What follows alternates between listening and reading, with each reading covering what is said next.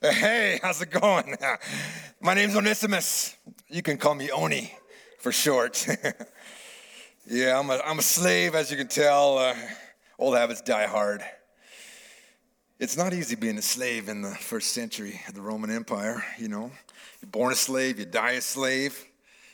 Life expectancy, in the 30s to 40s, maybe 50 if you're lucky.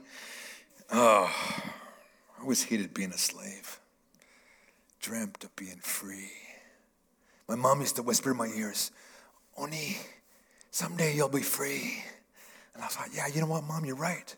Someday I will be free. I dreamed. It was this vision, this picture that kept me going through many of the hard times. My master wasn't bad, though, really. He was a pretty good man. But I hated being a slave. I just wanted to be free. So in my mind, I came up with the plan, how to be free.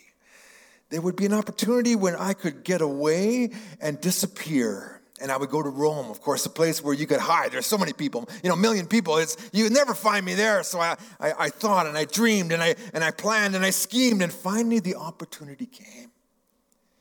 I was going down to the coast to make the usual exchange for my master, where I would bring the product, I'd receive the cash, bring it back to Colossae where we lived. And I thought, not this time. So I brought down the product. I got the cash. And then instead of going home, I jumped on a boat. And that was it. I was gone.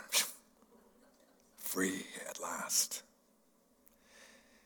At least I thought I was free, but I never really felt free because every time I on the boat, I looked around to see, is there anyone that knows me or my master or any of my friends? No, and I didn't know anyone. I was safe, but finally got to Rome and kind of went underground and worked, in the forum where I could for some cash and I was free, but I wasn't free because I'm always looking around. Is there someone who knows me? Am I really free? I don't have a master anymore, but I don't feel free.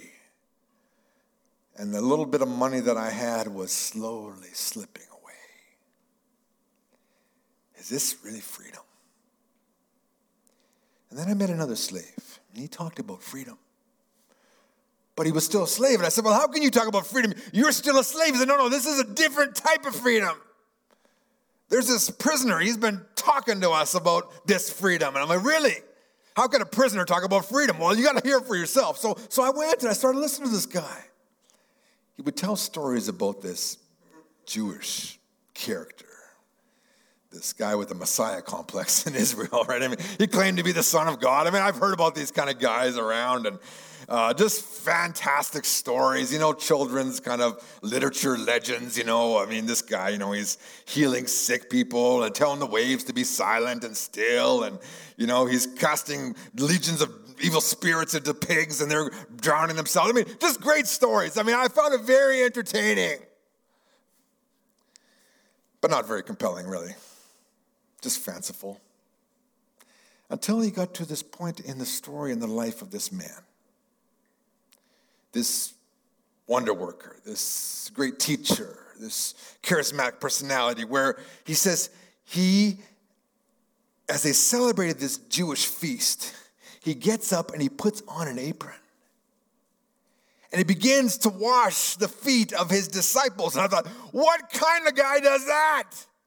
A free man getting up and doing the slave's job. Then he had my attention. I'm like, who is this guy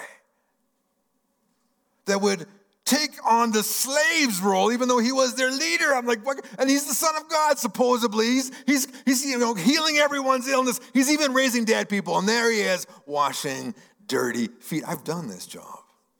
It is a disgusting job, washing feet. And there he is with an apron. He's taking on my role.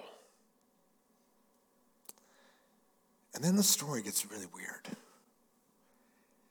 This Jesus of Nazareth not only washes his disciples' feet, but allows himself to be handed over to the Romans. He allows himself, he's this all-powerful God, supposedly, allows himself to be arrested. And then he undergoes beatings. And then he dies a runaway slave's death. Crucifixion. I mean, we all know the C word. I mean, we all know our masters remind us about Spartacus. You remember Spartacus? Oh, yeah, we remember Spartacus. You don't want to be Spartacus, do you? No, you don't want to be one of Spartacus's friends. No, I don't, because they lined the road to Rome every 100 yards with a runaway slave hanging on a crucifix. And there is this Jesus dying a runaway slave's death. And I'm like, what kind of God would do that? And so I challenged the teacher. I said, what kind of leader is this? What kind of God is this that would give up freedom for that? Where's his power? And then he looks at me and he says, you know, Onesimus, he gave up his freedom so that you could be free. I said, what do you mean? No, he took the slave's place. He came to serve, not to be served, and he gave his life as a payment. Now, I get the idea of payment, right? Because us slaves, we sock away coins here and there where we can and try to raise up enough money that maybe we could purchase our freedom someday, but he takes on the slave's role in order that others can be freed. And he dies. But the story doesn't end there. The story ends 3 days later. He's risen from the dead, and he's walking around, and he's showing people, and then he ascended to heaven, and suddenly it all comes clear in my head. I'm like, the free man became a slave and took my slavery to sin so that I could be free. I still remember sitting in that room. There's the Roman prisoner. There's a Roman soldier. There's other people around listening to this story. And suddenly all the pieces fell into line in my head. And I realized, Jesus is the Son of God. He did die for my sins. I believe this. And suddenly in my heart, I felt like this weight was being just torn out as I just experienced this moment of freedom, of liberation, emancipation. I mean, there I was, just free. That I had suddenly discovered the freedom of the soul. And it was just earth-shattering. But then in that moment, as I'm experiencing this elation, suddenly, and of course, Tychius, who is a friend of mine, we're traveling here in a moment, but he told me, well, what happens is, Onesimus, when you believe in Jesus Christ, you're given the Holy Spirit. The Holy Spirit moves into your life, and God's, present with you. And in that moment, as I'm enjoying just the freedom, and suddenly the Holy Spirit brings this conviction to my soul, because I remember my master, Philemon. He had talked about this stuff. I didn't listen. I didn't care. I just wanted my own freedom. And suddenly I was like, oh man, I got a problem. And so I spilled my guts to this teacher. His name was Paul. I said, Paul, I got a problem. I mean, I'm free now, but I'm not free because I've really done some bad things in my life. He's like, yeah, you have done some bad things. Well, thanks, Paul. He's like, but let's make it right, because Jesus should be able to cut through all this garbage and make it right. But it says, don't you understand? If I go back to Philemon, I mean, he could have me beaten. He could have me executed. He could sell me to someone else. I mean, I don't know what's going to happen. But Paul says, no, but you got to understand that you come back to him in a different way now, Onesimus. You're brothers in Christ. You're still his slave, but there is a whole new ingredient in this relationship that wasn't there before. And I think Christ can reach through all this stuff in the Roman Empire and slaves and class system and all this stuff, and it brings us this unity and this community. And so, Paul says, I'm willing to stick out my neck and help you out a bit, Onesimus. I know Philemon. I've met him because he's connected with some people I didn't know in Ephesus, and I'm going to write a letter to the church in Colossae, but I'm going to also write a personal letter to Philemon. And you and Tychius are going to go back to Colossae, and you're going to make this right. So I'm on my way. Just do my last little cleanup here. I don't know how this is going to end,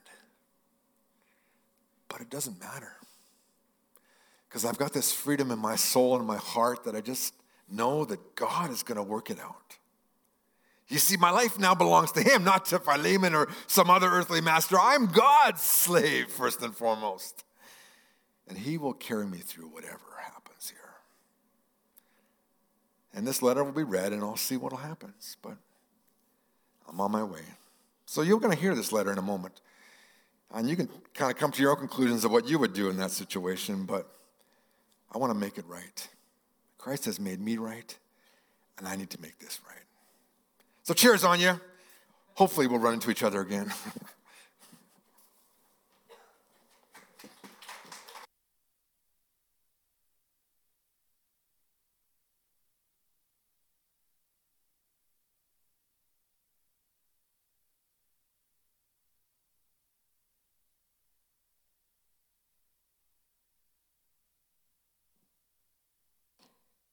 A letter to Philemon.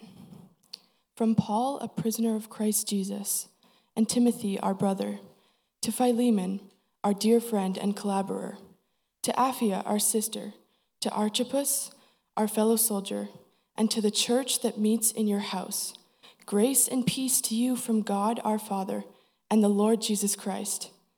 I always thank my God, and I remember you in my prayers, because I hear of your faith in the Lord Jesus and your love for all the saints. I pray that the faith you share with us may deepen your understanding of every blessing that belongs to you in Christ. I have had great joy and encouragement because of your love, for the hearts of the saints that have been refreshed through you, brother. So, although I have quite a lot of confidence in Christ and could command you to do what is proper, I would rather appeal to you on the basis of love. I, Paul, an old man, and even now a prisoner for the sake of Christ Jesus. I am appealing to you concerning my child, whose spiritual father I have become during my imprisonment. That is Onesimus, who was formerly useless to you, but is now useful to you and me. I have sent him, who is my very heart, back to you.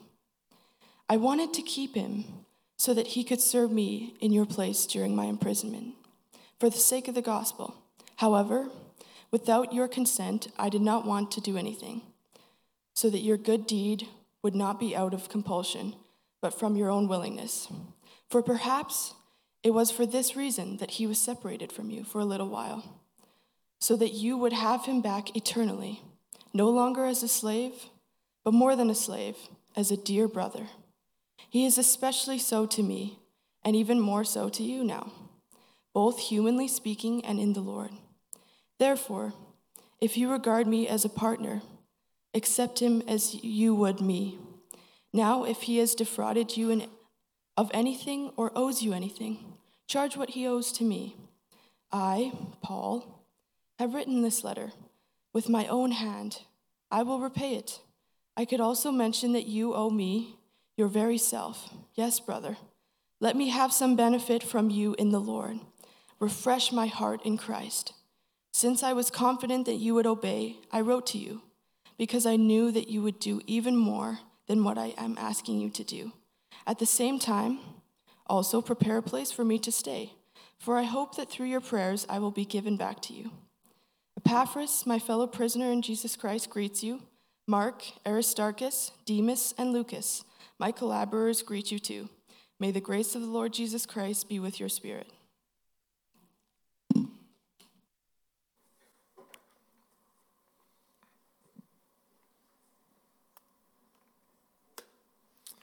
Thank you, Zoe.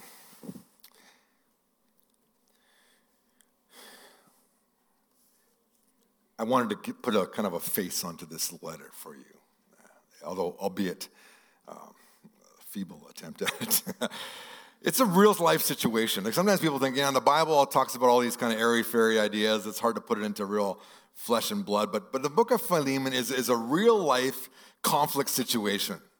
It's real relationships, real people, real hurts, real offense. And the question is, how does the gospel, how does Jesus actually make a difference in that?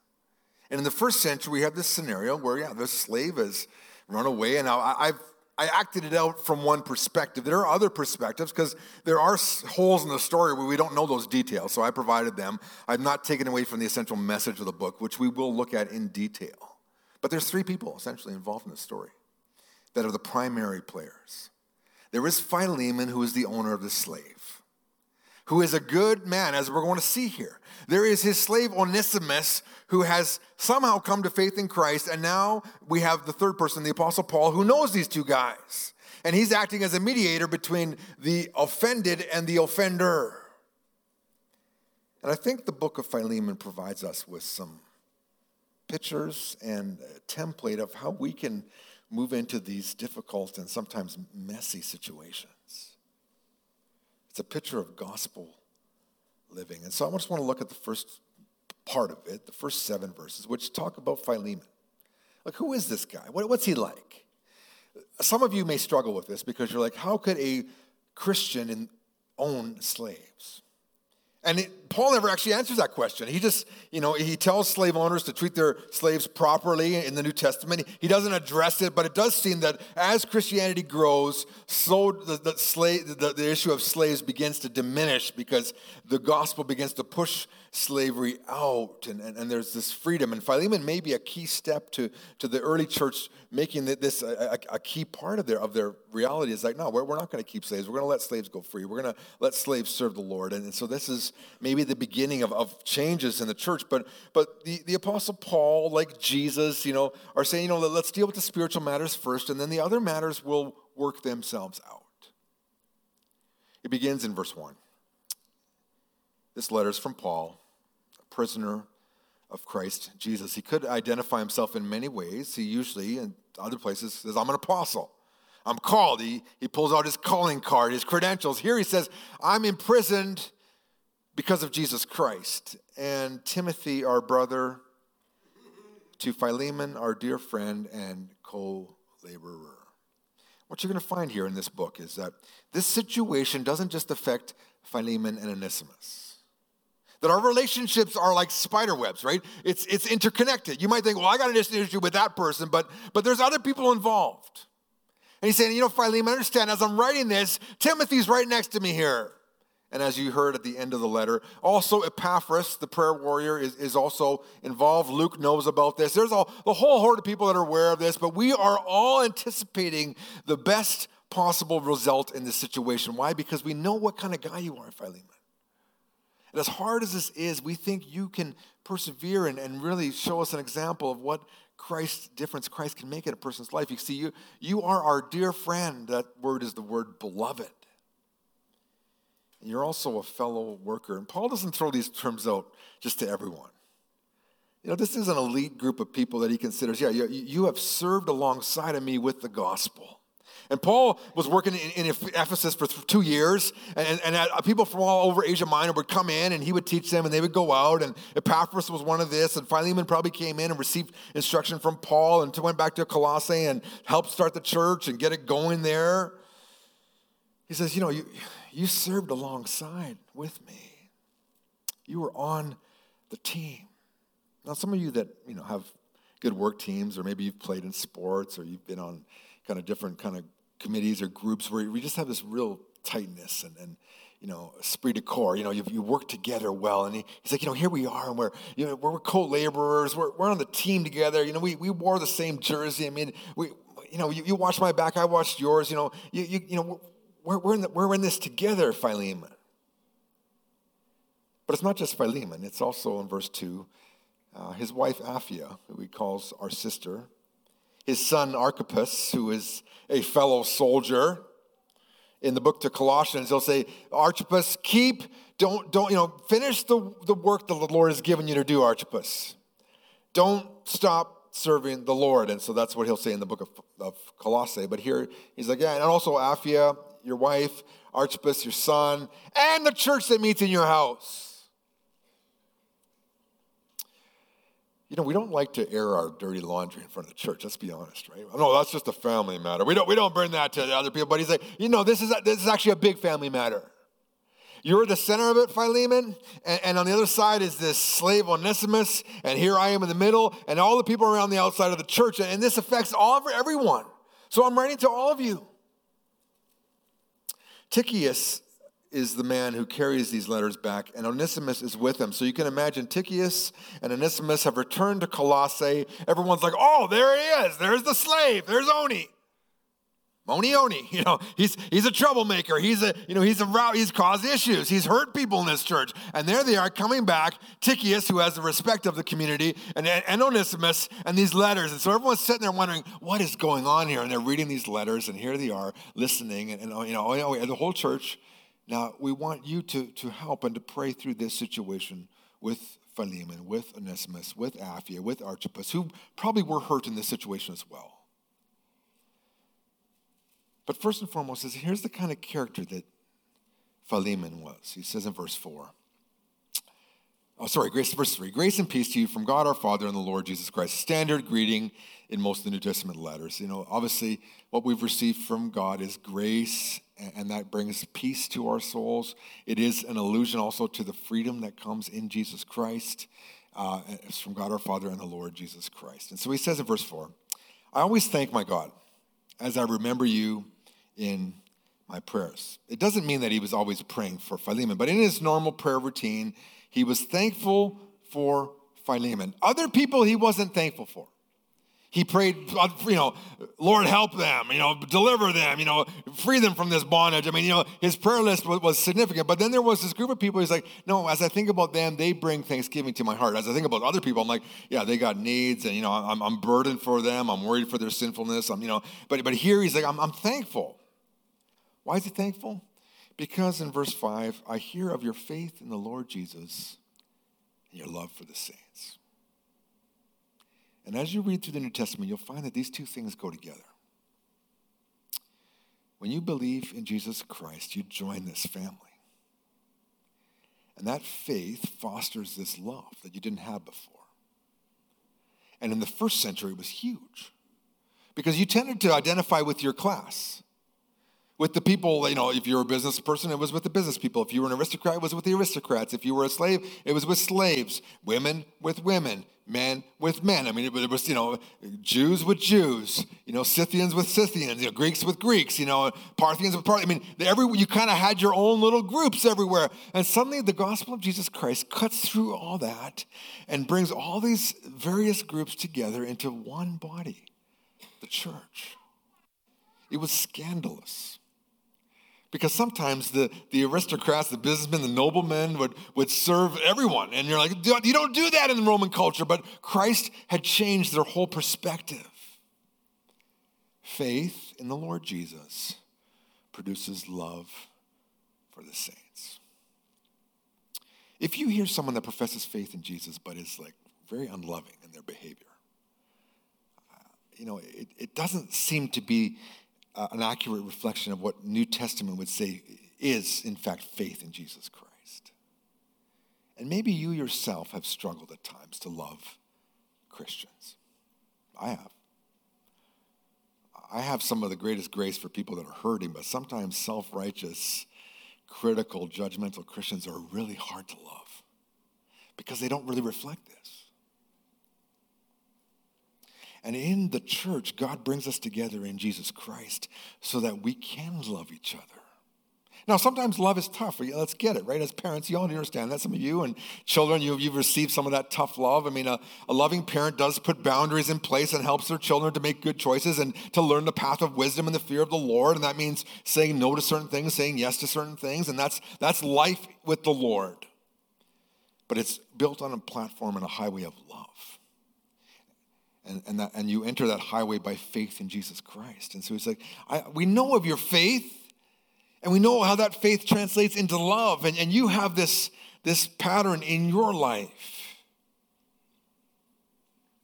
Is that pattern in your life today? I have faith, which expresses itself in love towards the saints. God does call us to be a little bit nepotistic in the church. We love the community because God loves the community, but he just says, you are to look after each other in the church. Especially, Galatians 6 says, especially to the family of faith. Do good to all people, but especially the family of faith. Yeah, you have an obligation to look after each other as the body of Christ. Philemon was one of those guys. Love for the saints. He says in verse 6, I pray that the faith you share with us may deepen your understanding of every blessing that belongs to you in Christ. This is a difficult verse. Your translation, maybe you have a Bible in front of you, is maybe different because it's really hard to translate it. It can be translated different ways. The net has chosen this way, but it says, you have this faith. We share this faith. And I'm just praying that faith would deepen as you just understand the implications of what Christ has done for you and how that affects your relationship with others. Some of you maybe have encountered that. As you came to faith in Christ, you discovered God's freedom, and then you realized, in this freedom, I also need to forgive the people that have hurt me in my past. And that may not mean that you establish an ongoing relationship with that person, but it just means that you forgive them. In certain cases, I would say don't have an ongoing relationship with someone maybe who has abused or hurt you, but you can release them. You can say, Lord, I give them to you. I forgive them, and they will be accountable to you someday for what they've done, but I'm not going to carry that bitterness any longer, and you release it, right? That's the implications of the gospel. As you understand what Christ has done for you, it gives you the freedom to do that. Someone has ripped you off, taken advantage of you. And God says, you need to let it go. And so you let it go and say, Lord, you keep a perfect accounting of everyone's life, and you will hold them accountable. I forgive them, and I give them to you to deal with that. And he said, you're the just judge. You're the perfect judge. And so you release that, and you as you grow in Christ, this is what happens. The deepness of the understanding of every blessing that comes in Christ helps you as you navigate your own journey of growth. Not simple or easy, but a blessing nonetheless. When you can give thanks to God for everything in Christ Jesus. And some of you know that's really hard, right?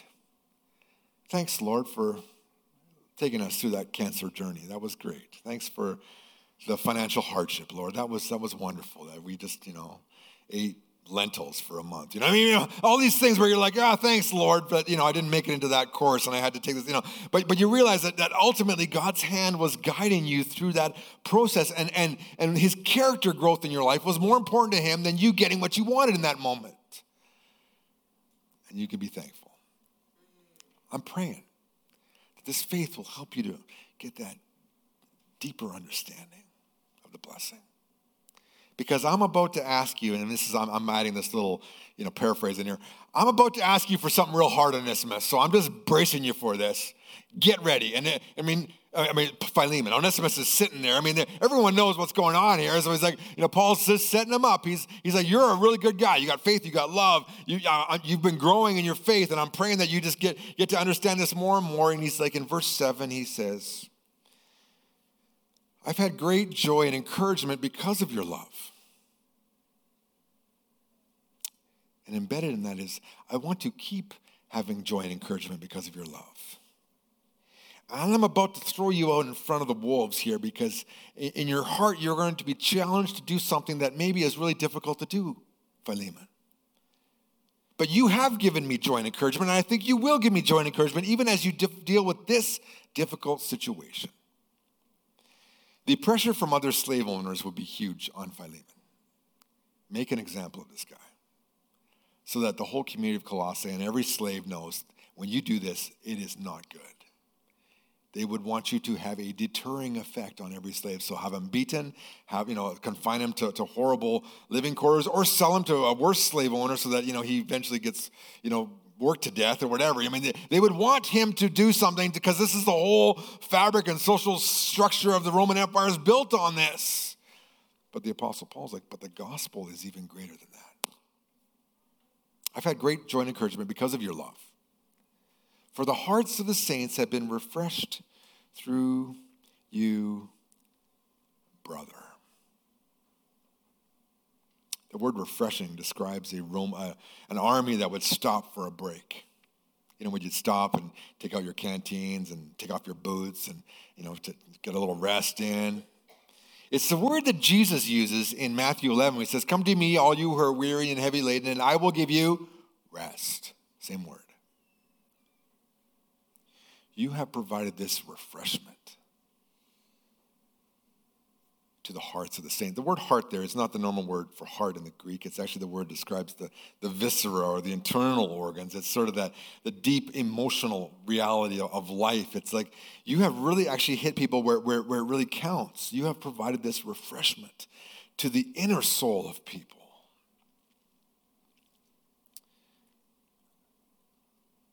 And he ends and he says, "You're my brother." Some of you know what it means to be refreshed, and some of you are refreshers. We went to visit our friends in Ireland, Bryce and Carolyn. I met Bryce 30 years ago almost at a camp. We were serving together, single man, and just really developed a bond. We loved talking about the Lord and sharing and counseling kids. We were doing all sorts of stuff together. And as a young pastor here in Lloydminster, I decided I was going to support Bryce because he was going as a missionary to Ireland. So the church at the time didn't have a lot of missions going on. So I said, I'm going to give part of to help missions. And so I began to support him with my meager salary. I invested in his ministry every month. And we developed this friendship. We both got married, both had kids. He'd come back to do his deputation, and we'd stay at our house, and we developed this friendship. So we go to Ireland to help him at this camp. They asked us to come out. We arrived on a Friday. So you understand, 8 days before we arrived, Carolyn's dad passed away. He was sick. They knew he was close, but they didn't know when it would happen. Well, 8 days before we arrived, he passed away. The week that we arrived, the Tuesday, they had the funeral. And on Friday afternoon, they drove into the city of Cork to pick us up and take us to their house. Not an ideal time to host guests, is it? Right? You've just gone through the death of your dad. You've just had this huge funeral, all the family, and they're trying to plan a camp in the midst of all this. And then these guests from Canada show up, and they fill every corner of your house. There is a family of 6. We're a family of 6. Boom. Houses in Ireland are not as big as the houses in Canada.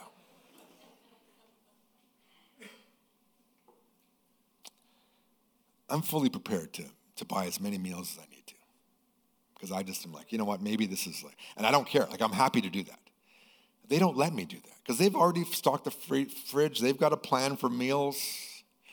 I get up in the morning and I'm a drug addict. I need to have caffeine in the morning. So I'm in a desperate, especially after flying and losing the time change. I'm in rough shape. Bryce gets up and he's making me Americanos. It was flat whites. These awesome coffees. Best coffee, I drank in Ireland was right in his kitchen. They refreshed us. In the moment of weakness and vulnerability and hurt and grief, they're going out of their ways to look after me and my family. Refreshing. When I think of Philemon, I think of my friend Bryce and his wife Carolyn. But I think God wants some of you to be refreshers. To have homes that are open and loving. That have guest rooms set aside just for people that need it coming through town. That love to just put on extra things, little bowls full of M&Ms, whatever it is, just to bless people that come into your homes. Maybe you've never tried it, but I would challenge you that there is a blessing there for you if you would open yourself up to doing that. He's a guy with a big heart and a big love. But even that will be tested in the situation that he's about to be dealing with. But Paul has basically built him up to this point to say, I know the kind of guy you are. And God has placed in your heart this deep love, and I think you can handle this situation, Philemon, as hard as it's going to be. The pressures that you're going to feel on the outside, but here within the body of Christ, this guy is no longer the runaway slave. He is a brother in Christ, and we have to deal with it now on that level, Philemon. But before we get to that, he's just laid the foundation to say, you know what, you and your wife, the sister, dear sister, your son, of a hard work in the gospel ministry, we are going to move through this with God's help. And that is the key, people. The gospel of Jesus Christ brings us into fellowship and community with each other. And that relationship is a spiritual relationship which finds practical expression in everyday life. And we should have this capacity to forgive each other, to bear with each other, to extend grace to each other, to support each other. God gives us this renewed love for each other. Our faith does express itself practically through love for others, especially within the family of God. And the gospel of Jesus Christ has the power to change us and to help us handle the challenging situations in our life. We have a bunch of sinful people that have been saved by Jesus Christ, and yet we don't eradicate all our sin immediately. So we still step on each other's toes and elbow each other, once in a while. And this is the reality of life in the church. But Jesus and the gospel enables us to navigate it and to demonstrate to the world that there is a resource that we have that they don't have. The Holy Spirit, Jesus Christ, God's love working in and through us to help each other in life. And so we'll look a little more about Onesimus in a couple weeks. But I just leave it with you. Read through the book.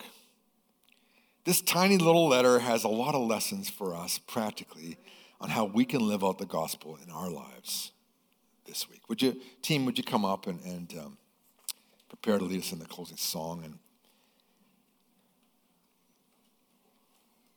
we are part of this body. If you don't know Jesus Christ, you're kind of a guest looking in from the outside, but God invites you to be a part of his family through faith in Jesus Christ. If you want to do that today, you can. If you are a believer in Jesus Christ, this is a call for us to say, how does that truth of the gospel really practically express itself in love in my life? And am I a refresher? Does my actions bring joy and encouragement to others? And I hope if we all were refreshers, can you imagine what an awesome place this would be? I mean, it's awesome already, but it would be even greater awesome, right? Because we would be living out the gospel on just the highest level possible. Lord, help us to be so impacted by what you've done for us that it flows out just so naturally in our relationships, in our actions towards others, in New Life and in the communities in which we live. May the faith that we have just become practical as we put it into action in our marriages, with our kids, at our workplaces, in every place in which we interact, and especially here at the church, Lord. May that love grow in this body. We pray this in Jesus' name.